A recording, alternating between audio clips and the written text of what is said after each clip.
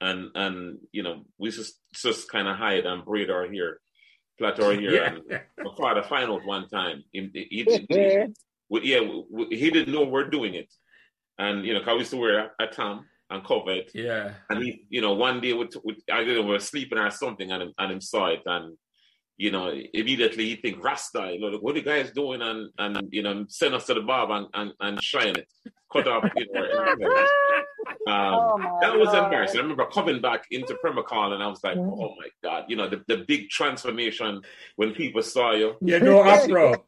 No afro, yeah, your father ball off your head. You throw the ball in, yeah.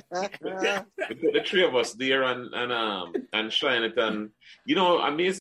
So remember to like, share, and subscribe these Pembroke Members podcasts, so neither you nor your friends will miss another memorable conversation. Thank you.